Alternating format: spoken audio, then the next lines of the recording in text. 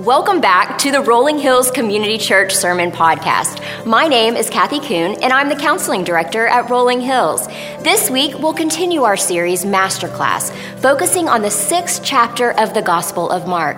Jesus has called us all to faith in him, the Son of God who fed 5,000 with just 5 loaves of bread and 2 fish. We know our God can do incredible, miraculous things, yet the challenges of life sometimes feel insurmountable. So let's explore this week how we can follow Jesus' invitation to faith in him, even in the most daunting of situations.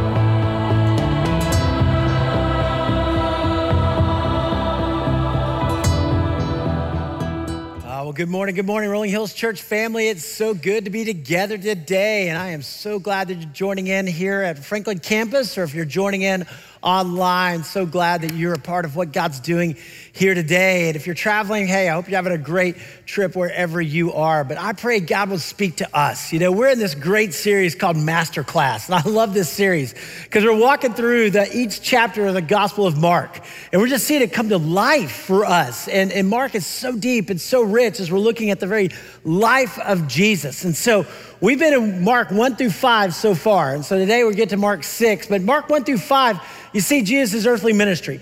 And Jesus starts off, you got John the Baptist, the forerunner to the Messiah, preparing the way, Jesus' baptism, calling the first disciples. And then Jesus begins to teach. And he doesn't teach like all the religious leaders, right? He teaches as one with authority, and people are drawn, and the crowds start to build.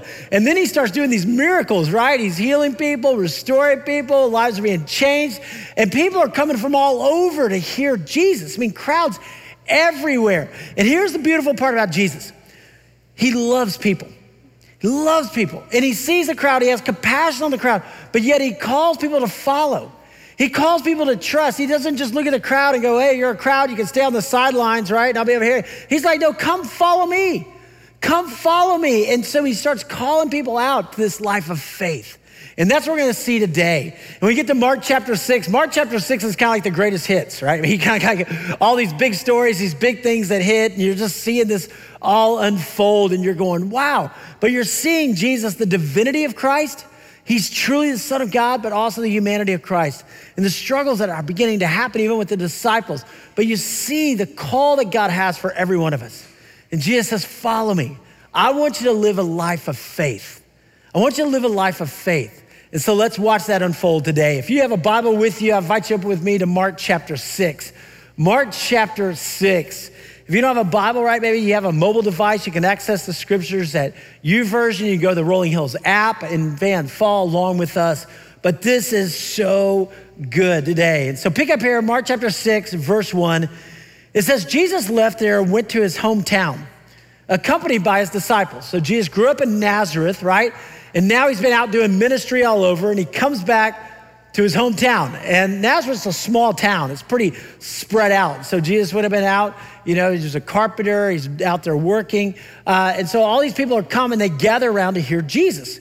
Well, when the Sabbath came, he began to teach in the synagogue, and many who heard him were amazed. So Jesus comes back, he goes to the synagogue, right? The synagogue's the Jewish, center. It's kind of like having church. He goes to the big church in the town. It's on the Sabbath, Shabbat on Saturday. And Jesus begins to teach, and everybody's amazed at his teaching. And they say, where did this man get these things? They asked. What's the wisdom that he has been given him? What are these remarkable miracles he's performing?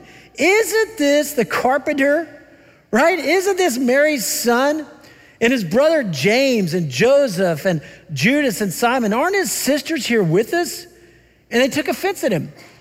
So remember, Jesus is fully God, right? Born of the Spirit, but he's also fully man, born of a woman, right? So he is there with Mary, his mom, and then you've got these half brothers and half sisters. Mary and Joseph went on to have more children.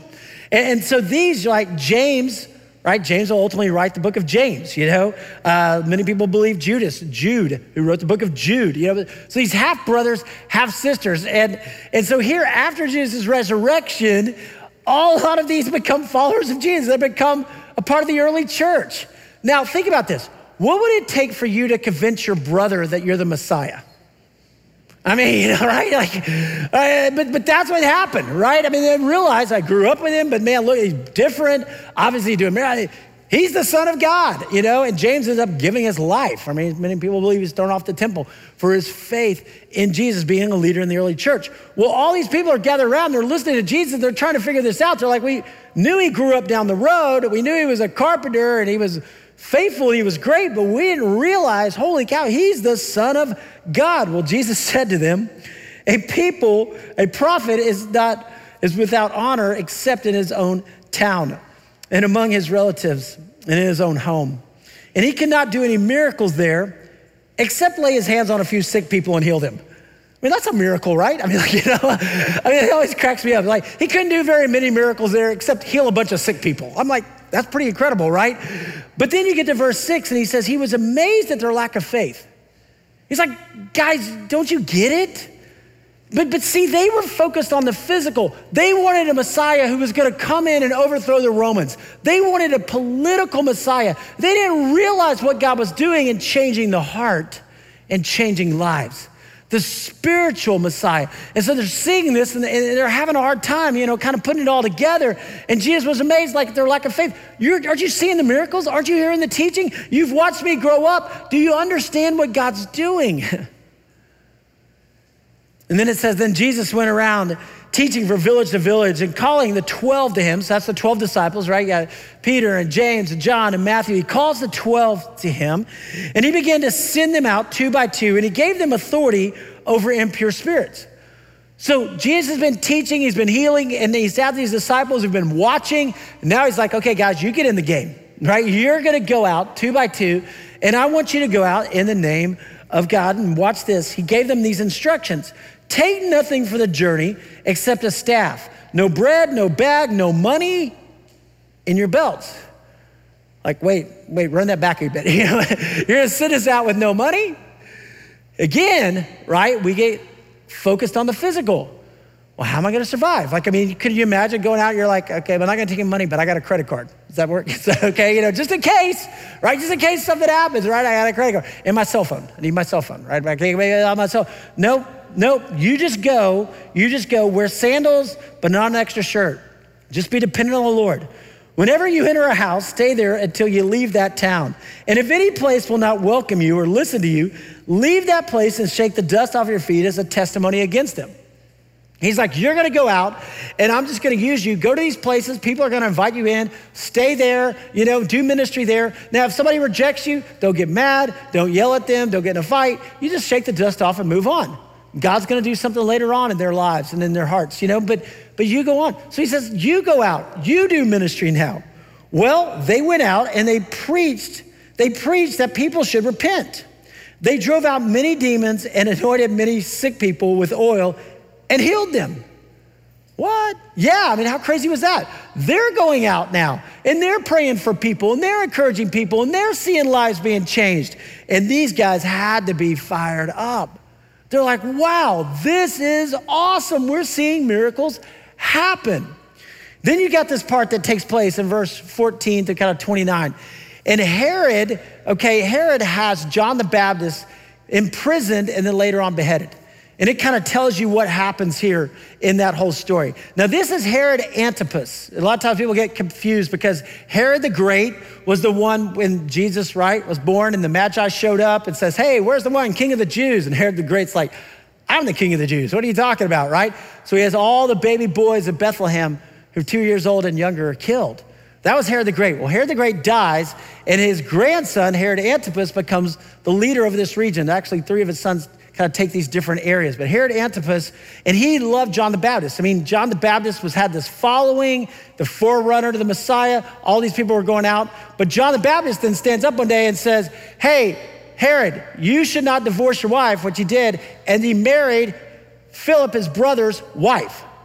And John the Baptist goes, that's not right. You shouldn't do that. Well, Herod's wife now, Herodias, says, I don't like you talking bad about me, so they have John arrested. And then one night, there's this big orgy, this big party thing that happens right then, and the Romans, all this stuff that would happen. And her daughter stands up and does this dance, and all of a sudden, Herod's like not in the right spirits, but he says, hey, whatever you want. And she says, I want the head of John the Baptist for my mom. And Herod's like, no. And so he has John the Baptist killed and gives the head. And now Herod's thinking, John the Baptist has come back to life because all these miracles are happening. What's going on? What's happening with Jesus? But that just shows you that Jesus' fame, Jesus' popularity is spreading. All of a sudden, everybody's hearing about Jesus.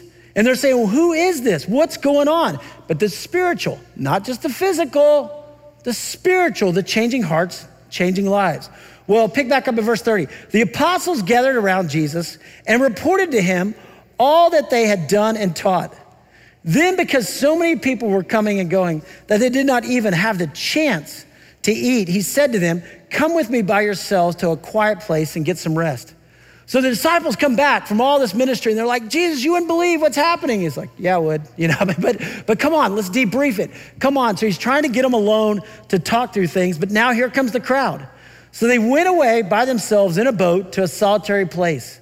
But many who saw them leaving recognized them, and they ran on foot from all the towns and got there ahead of them. When Jesus landed and saw the large crowd. Now remember, Jesus is trying to kind of get along with his disciples. And so he sees the large crowd and you're thinking, well, how's Jesus gonna respond? He's gonna be like, hey guys, hold off a little bit. I'm gonna talk to these guys. No, he had compassion on them. He saw the crowds and he loved them. He loved them because they were like sheep without a shepherd. So he began teaching them many things. Sometimes you may think, you know what, I don't know if Jesus has time for me. I don't know, God's got a busy schedule. He's taking care of lots of people in the world. God loves you. Yes, he cares about you. He wants you to learn. He wants you to grow. He cares about you. And Jesus is drawing people to himself. And by this time, you can imagine this large crowd there. By this time, it was late in the day. So his disciples came to him and they said, this is a remote place, they said. And it's already very late. Send the people away so that they could go to the villages surrounding the countryside and villages and buy themselves something to eat. They're like, these people are hungry. Like, send them home, Jesus. Let them go eat something. And then he answered them, you give them something to eat. Imagine the disciples are like, what? It's like, no, yeah, remember, you give them something to eat. You step into this. And they said to him, that would take more than a half year's wages. Are we to go and spend that much on bread and give it to them to eat? What are they doing? They're thinking the physical, right? They're thinking, we can't afford that, Jesus. We even have our Kroger Plus card, but man, it's not gonna take off that much of a discount, right? I mean, we can't get all that food. We can't put it on the donkeys and the shopping carts and get it back here. We can't do that. Too many people. And Jesus says, well, how many loaves do you have? He asked them. Go and see. And when they found out, they said 5 and 2 fish. Then Jesus directed them to have all the people sit down in groups on the green grass.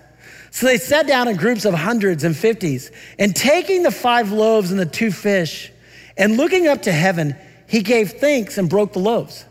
Isn't that amazing? Jesus prayed before they ate, right? That's like when I say a blessing before we eat, gives it out. Then he gave them to his disciples to distribute to the people.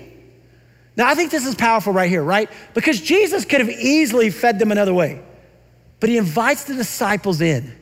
He says, I want you guys to be a part of this. He could have easily called down manna from heaven, right? They did that in the Old Testament. Manna just started raining down, the crowd's sitting there, and bread just starts dropping down. Could have easily done that, right? But no, he says, hey, you guys, you take it, you distribute it. He invites them to be a part of this. He's allowing them to be a part. So he says, hey, you go and give it to the people. He also divided the 2 fish among them. And they all ate and were satisfied. And his disciples picked up 12 basketfuls of broken pieces of bread and fish. And the number of now look at this, men. Not just people, right? It's very, in the Greek, it's very gender specific. It says men. And so biblical scholars believe we're talking 15 to 20,000 people. The number of men who had eaten was 5,000. Can you believe that? I mean, like 15 to 20,000 people eat 5 loaves and 2 fish. Well, immediately, Jesus made his disciples get into the boat and go on ahead of him to Bethsaida. while he dismissed the crowd.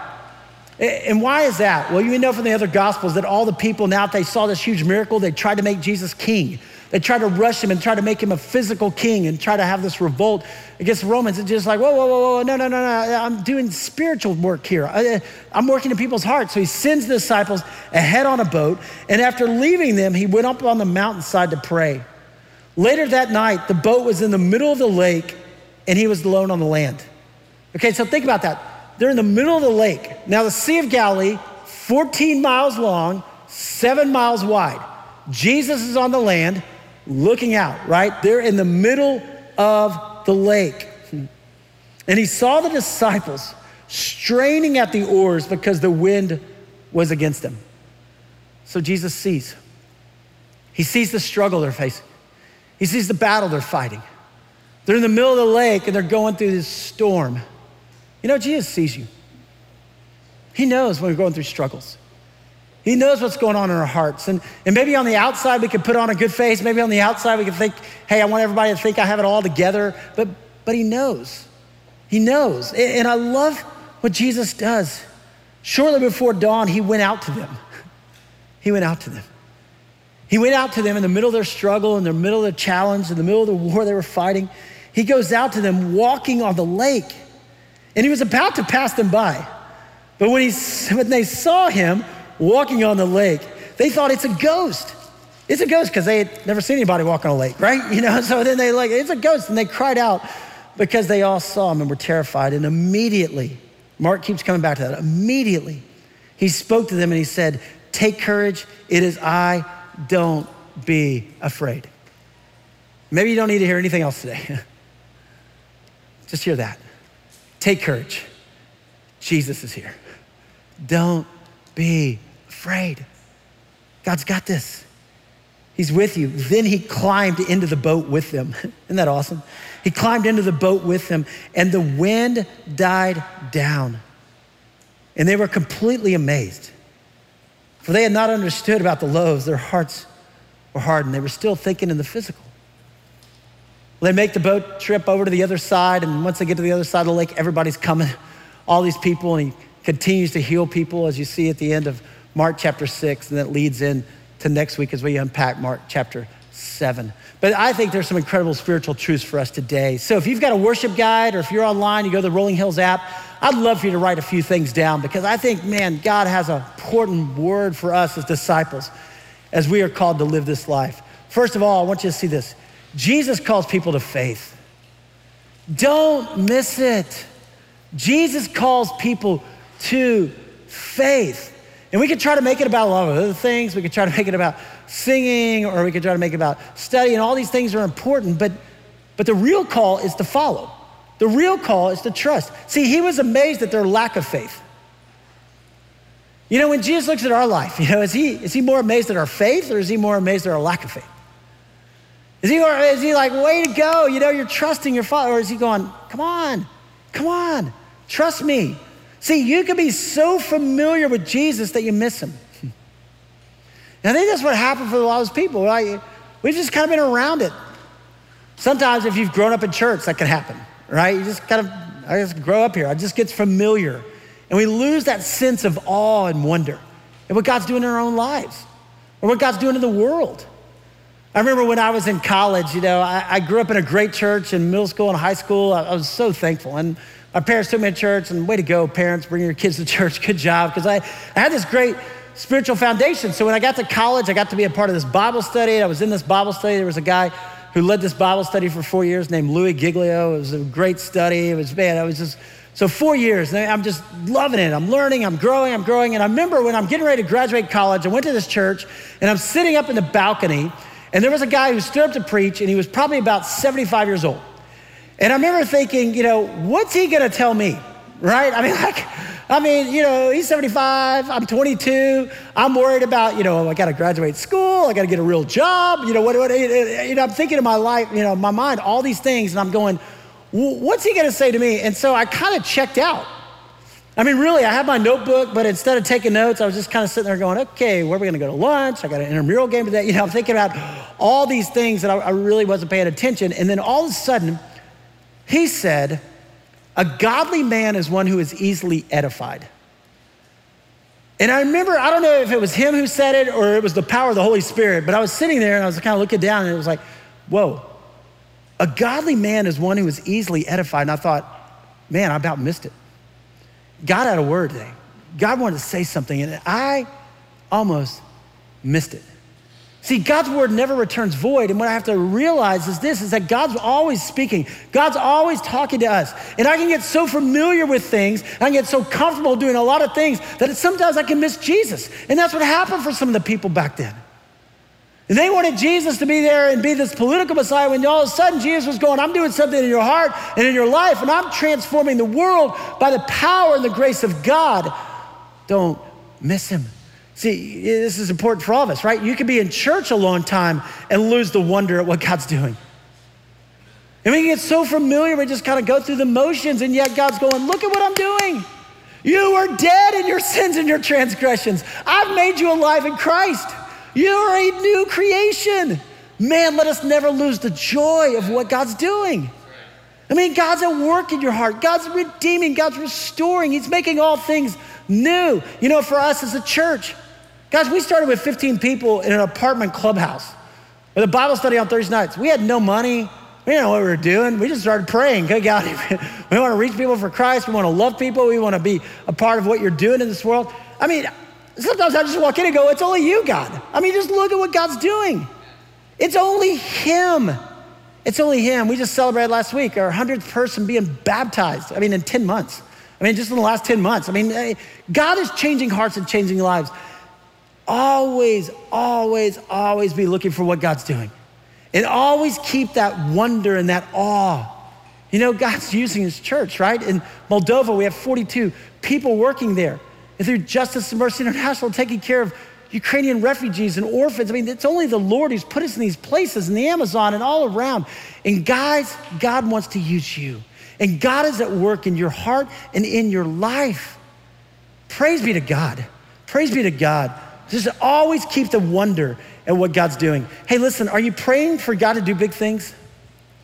See, faith is trusting that God's at work. Faith is God inviting us into his bigger story. So when you and I start praying for God to move in a mighty way, that's when we see God move in a mighty way, right? We're inviting God into the situation. And I think for those disciples, right? Hey, go feed these people. And they're like, we're just thinking about the physical. How are we going to do that? Instead of going, hey, Jesus is right here. Jesus, you just sent us out and miracles happen. Jesus, what do you want to do? What are you praying for God to do? What are you praying for God to do in your own life? What are you praying for God to do in your family? What are you praying for God to do in your community? What are you praying for God to do in our church? What are you praying for God to do in our nation? What are you praying for God to do in this world? Let's be bold. Let's be bold. Hey, listen, in Hebrews chapter 11, it says, now faith is confidence in what we hope for and assurance about what we do not see. It's the spiritual. It's inviting God into the spiritual, not just the physical. Hey, this is what the ancients were commended for. And you know, Hebrews 11 is the Faith Hall of Fame. You know, today we've got the, Football Hall of Fame, and the Basketball Hall of Fame, the Country Music Hall of Fame, but there's a Faith Hall of Fame in Hebrews 11. And there's people, man, and they're like Noah and Moses and Abraham and Deborah, and these amazing people who live, but they live by faith. God's gonna do something. God's at work, and I don't wanna miss him. Man, let's be people of faith. Hey, listen, Jesus gives us experiences to grow our faith. I mean, that's what the experiences of life are. They grow our faith. Calling the 12 to him, he began to send them out 2 by 2. Notice that. And he gave them authority. Jesus sends us out to grow our faith. You know, he wasn't just talking to the crowd who was sitting on the sidelines. He's like, hey, come step into the game. Be involved, be engaged. And when you and I go out, man, that's when we see God do great things. This is why I love short-term mission trips, right? We took our family to the Amazon at spring break with JMI, and man, it was incredible. My kids just getting to experience that. If you've never been on a mission trip, I just encourage you, at some point, go. Because what happens is you go and you pray every day, and we're seeing God do these miracles, and then you come back and you go, I want to live that way. I want God, send me out, right? Send me out to my workplace, send me out in my neighborhood, send me out, wherever I am, for the glory of God. But God sends us out to grow our faith. Hey, we're not sent out alone. And I think sometimes we can think, man, I'm on this journey alone. No, you're not. That's why God gives us church. He sent them out 2 by 2. They came back. They rejoiced. There were 12 disciples. It's important to be in community. You know, we need each other. And that's why God gives us this community. Listen, Jesus also gives us authority. Authority. See, sometimes we think as Christians, you know, oh, I've got to be sheepish. I kind of, sit back and no. Listen, the 12 go out and they have this authority. The same Holy Spirit who is working in the Bible is the same Holy Spirit who's working in you. When you become a Christ follower, God places this Holy Spirit in you. And now you can begin to pray for people. You can begin to encourage people. You can be able to speak hope and speak life into people. And it's the authority of Christ working through you. We don't have to sit back, right? We can engage. We can engage. So here's the call for all of us. Learn to live by faith. Learn to live by faith. This is where the Christian life comes to life, right? It's learning to trust God. It's learning to walk with Him. It's learning to pray bold prayers. This is the call for us. Now, living by faith doesn't mean there will be no challenges, okay? And I just want us to know that, because there are challenges that come. Look, when Herod heard this, he said, John, whom I beheaded, has been raised from the dead, I mean, there's challenges that happen. Faith in Jesus doesn't mean everything will be easy. Sometimes people go, well, I've accepted Christ now, and it's all gonna be rainbows and unicorns and cupcakes. It's like, no, there's challenges. Now, there's incredible joy in following Jesus. Yes, I love C.S. Lewis, and I love that C.S. Lewis, he titled his autobiography, Surprised by Joy. Because he's like, here I was, an atheist, and I thought, you know what, the Christian life, it's gonna be boring. He's like, it's anything but. It's joy-filled, it's purpose-filled, it's peace-filled. I mean, it's incredible. But it's also not easy. There's challenges that come. And sometimes you can be in the center of God's will and still go through challenges, still go through struggles. Listen, we live in a broken, fallen world, right? When man sinned, sin entered into the world. Hurt people. We see it all the time. So there will be these challenges that come our way, but we must do this. Our faith must grow in times of hardship. What if when we experienced hardship, instead of saying, God, get me out of this, we begin to say, God, what do you want to teach me through this? God, what are you going to teach me now, and how can I respond? What if when all of a sudden we get an email or a phone call or something and we go, oh, that wasn't the news I wanted, but maybe God, you've got something else, and I'm going to trust you. I don't understand, because in my thinking, right, I want the political Messiah. In my thinking, I want this to be done in a different way, but maybe you're doing something bigger, and I want to hold on to you. Here's what James writes. Remember, half-brother of Jesus, follower of Jesus, leader in the early church. James says, consider it pure joy, my brothers and sisters, whenever you face trials of many kinds. Now, I don't know if you're there yet, right? Like, oh, great, no trials coming. Yay, pure joy. Maybe not, but as we grow, we start to learn. Hold on. Why? Because you know that the testing of your faith produces perseverance. So let perseverance finish its work so that you may be mature and complete, not lacking anything. Hey, do you know some of those people that are older in your life and man, they've just walked through some challenges, through some struggles. But man, you see them and they're just a rock. They're a rock. And when times are hard in your life, you go, man, I'm gonna go talk to dad, or I'm gonna talk to mom, I'm gonna go talk to my grandmother. I'm gonna go talk to this person who was a mentor to me, because they're just a rock. Man, I love those people. Yeah, I love that. And that's what God wants for us. God wants us to be people of faith, people of joy, people of peace. It doesn't mean everything's easy, but man, there's a lot of incredible times. There's lots of awesome times that come, but there's also challenges. But the way we respond to challenges should be different than the way of the world. Instead of getting mad and angry and upset and bitter and living in that resentment, all of a sudden we're going, hold on. God's doing something. God's doing something. And I'm gonna hold on to him, and I'm gonna trust him, and I'm gonna grow in him. Here's the thing, right? Man, I can't forget this. Many Christians today suffer for their faith in Jesus. You know, I mean, we all have issues, we all have problems, right? But we also have to remember that we've got brothers and sisters in Christ who are going today to underground churches in different parts of the world, just wondering if they're gonna be arrested for their faith. Just wondering if they're gonna be put in jail. Just wondering if they're even gonna make it out today because they're following Christ. And for us, man, we have real problems, we have real issues, we have real struggles, but for us to remember that God is with us also. And for us to be encouraged by those people who have that kind of faith, and for us to pray and encourage them and them pray for us, that we don't get distracted by the things of this world, but we stay true to Jesus. That's our call. Hey, look at this. Living by faith is where you see the miracles. You know, these 12, they go out and they come back and they're so fired up. They're so excited because they got to see God do miracles. That's the way we get to live, man. See, the number of men who ate that day, right, were 5,000. I mean, those people go out, these disciples, they come back, they're distributing the food, and 5,000 men. Jesus tests the disciples' faith. You know, when Jesus asked them, hey, you guys go feed them, what was he doing? They just returned from seeing these miracles happen, and now he's saying, hey, you guys go feed them. And immediately, instead of thinking back to what God's already done in their life, they look at their circumstances. And their circumstances seem overwhelming, and they think, we can't do this. How many times in our lives do we look at Jesus, or do we look back and go, you know what, my circumstances, I can't accomplish that. And forget what God's already done in our lives. Forget about the miracles that God's already performed. Forget that God's already saved and redeemed us. Forget the lives that God's already changed. And then we immediately, when circumstances change in our lives, we go back to the old life and go, oh man, I can't do this. No, you can't, but God can. You can't, but God can. They never prayed about this. They never turned to Jesus in this. They just immediately went back to the old, and Jesus was testing their faith. See, we do have a call to feed the hungry. You know, our Do Good Local Summer Challenge, right, where we're gonna feed the hungry, that's important. Jesus feeds the hungry. But if you also notice, when the crowds came, what did Jesus do? The first thing he did was he taught them.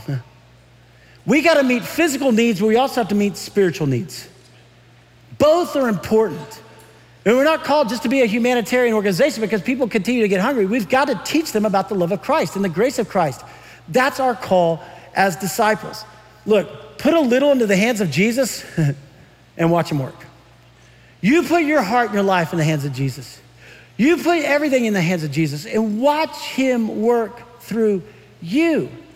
And I think so often we try to live it on our own. We try to make it happen on our own. And we lose the power and the grace and the goodness of God. When we put our lives in the hands of Jesus, that's when miracles happen. You know, as a church, we met in the Cool Springs movie theater for 5 years. So every time you go see a movie now, you go, hey, that's where my church met. You know, right here, you know, it's like, we met there for 5 years, set up and tear down every week for 5 years. And we began to pray, God, we need a new place. And we didn't know where to go. I mean, we had no place, we had no options, we had no money. I mean, here we are, a 5-year-old church, average age 27. And on one Sunday, we just began to pray, we began to fast. We said, okay, God, we just trust you. We're just gonna take our little, we're gonna put it in your hands and see what you do. And so one Sunday, we told the church, we said, and many of you were there, it was incredible, I'll never forget it for all my life, but we put a wheelbarrow down front, Theater 15, over there at the movie theater, right? And we just said on Sunday morning, we said, hey, everybody bring an offering. And we're gonna give, and we're just gonna watch God, see what God's gonna do, right? And so, we did, and I remember our kids came in first, and that like got me right there, you know, because our kids, all these kids are coming in, they're taking their piggy banks, and they're just dumping it into this wheelbarrow, and you're hearing the change, and you're just like, oh, you know, you're just like, I mean, kids, they have all this faith, right? They're just pouring it all in. They're like, I'm not holding back, and they're just like, I trust, I believe, you know, and I mean, like, why Jesus said, have the faith of a child, right? And so here they are. Well, then, everybody else, we got up and we came down and we started putting, you know, I mean, out of our savings or retirement, we're just gonna believe, we're gonna trust. That afternoon, our finance team met and they were counting the money, and they called me on my cell phone. They said, Jeff, you wouldn't believe it, but the church just gave $1 million. I'm like, stop. I'm like, I thought you were kidding, right? I thought it was like a ghost walking by. Like, no way. You know, immediately I'm thinking the physical. There's no possible way. And they're like, it happened. I can't explain it. And then all of a sudden it hit me. It's like, it's the feeding of the 5,000. Yeah. That's exactly what happened. You take a little and you put it in the hands of Jesus. He just multiplies it. I don't know how he did it. The disciples were passing it out going, It's still there, still there. Yeah, I mean, like, how do you explain it? You are sitting in a miracle right here. God allowed us to buy this big building, right? We would have never dreamed that. We could have never planned that. That was the Lord. And every time I come, I'm just like, we're in a miracle. You know, God, what are you gonna do next? What are you gonna do next? So here's the question. Are you living by faith? Don't get so comfortable that you forget what God can do. Don't get so comfortable with the world or with life or with church that you forget that he's a God of miracles. He's a God who can change hearts. What are you praying for? Maybe you're praying in your own life. Maybe there's fears or worries. You're thinking, I can't do this. You're right, you can't, but God can. Maybe you're looking at your marriage and just saying, God, I need a miracle. And he can. Maybe you're looking at your kids and going, God, I need a miracle. He can. Maybe you're looking at your community, or maybe you're looking at our nation, just saying, God, we need a miracle. He can. Be bold. Pray big prayers. Live it by faith. You know, this week, you guys, it was hard. I probably, like many of you, when I heard the news about the shooting in Uvalde, I started weeping. I was crying. I mean, these are kids. These are children. It's at elementary school. And the evil, and I just couldn't. I was angry. I was mad. I was tearing up. You know, I grew up in San Antonio, Texas, which is about 85 miles from Uvalde, so I know this town. And my heart just went out to all the parents. I couldn't imagine, you know, dropping your kid off at school and them not come back. My heart went out to the churches. I was thinking about churches and how are you going to minister in this time and in this place. Law enforcement and all the leaders there. And I was just praying. And I kept coming back to this and going, God, I was in San Antonio for a while. You know what? What if we could have reached out to this community? What if somehow somebody could have reached this 18-year-old kid? What if by your grace somehow his heart could have been changed? This could have never happened. And you know, as a nation, we've got to ask some hard questions, right? We've got to make some hard decisions. This can't continue on. But as a church, this is our time to step in. This is our time to be bold. This is our time to pray. This is our time to call. This is our time to step up. But it's only God who can change a heart and a life. And that's what we've got to pray God will do. I received this email about a couple of months ago from somebody on our online campus. And they said, good morning from Woodbury. Just wanted to connect with you this morning and thank you all for your ministry. I'm originally from Lebanon, Tennessee, and furloughed out to this facility from the Wilson County Jail for 12 months after violating my 10-year probation. I've been a drug addict for over half my life. And today I'm sober, almost 5 months, which is about 3 months longer than I've been able to be sober since 1999. I discovered Rolling Hills via the Christmas morning service on TV while visiting my parents that day. I downloaded the app and just received my free book on Psalms last week.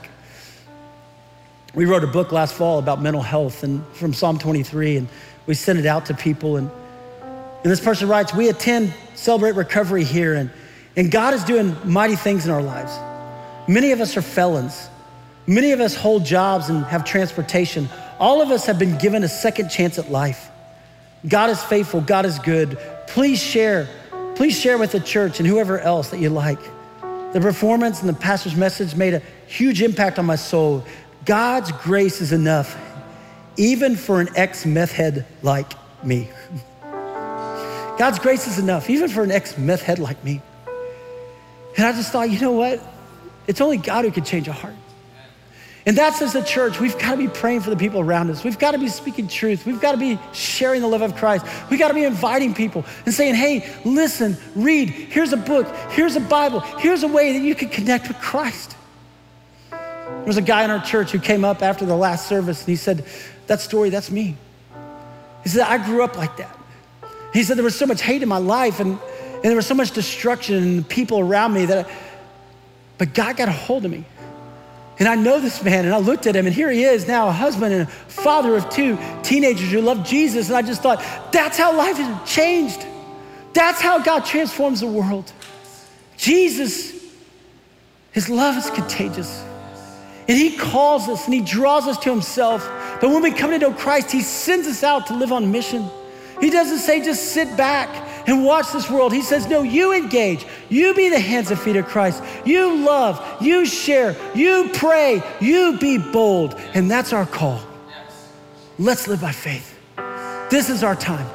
You know, the disciples had their day, right? Your parents, your grandparents had their day. This is our day. And they went through wars, and they went through tragedies, and they went through struggles. But you know what? They stayed faithful, and so should we. And they've passed that faith on to us in our day, in our generation. And this is our time. And we have a call to reach out. In this broken world, in this lost world, people need Jesus. And God's gonna work through you. Would you just say, yes, I'm yours. I'm yours.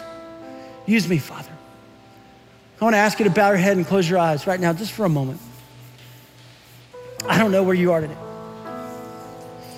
Maybe there's a battle going on in your heart, your life.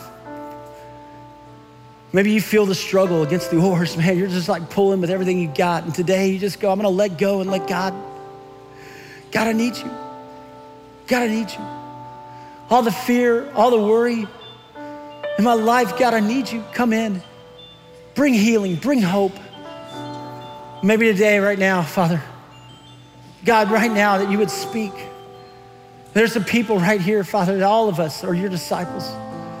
And God, you've called us to live by faith, not by fear. You've called us to share your love and share your grace. Don't let us be comfortable. Don't let us be familiar. Let us be people who are bold. Let us be people who encourage. Let us be people who pray. Let us be people who walk and speak truth and live our life on mission for you. Jesus, our world needs healing. Our nation needs hope. Our kids need help. And you've called us to be your disciples and to point people to you. So let us decrease and you increase. Let lives be changed and transformed. You're a God of miracles. And we pray you will do it again. Thank you, Father, for meeting us right here this morning. And it's in your name we pray. Amen.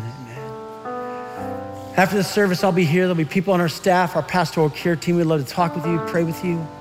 Whatever's going on in your heart and your life, you're not alone. I want to invite our ushers to come forward at this time. It's a chance for us to give back, a chance for us to invest for God's goodness and for God's grace. And I just want to say thank you, church, for your generosity because it matters. I mean, you're making a difference around the world through your giving and through your loving and through your prayers. If you're a first-time guest, all we ask is that you would give us that connection card. If you have a prayer request, you write that on there, drop in the basket. If you're online, you go in the chat room, let us know. We'll pray with you, we'll pray for you. So right now, let's say a short prayer. We'll have a chance to give. Father, thank you for your presence. Thank you that you're with us, that you're for us. Let us live boldly, God, by faith. Let us live the life you've called us to. And it's in the beautiful name of Jesus. And into faith I go. Amen, amen. Thank you for tuning in to our Rolling Hills Sermon Podcast, part of the Rolling Hills Podcast Network. If this content has blessed you in some way, we hope you will share it with a friend and subscribe so you never miss a new sermon. Be sure to check out our other great podcasts like the Making History Parenting Podcast, Men's Leadership Network, and the RH Women's As You Go podcast. If you want to learn more about Rolling Hills, you can download our app, follow us on social media, or visit our website at rollinghills.church.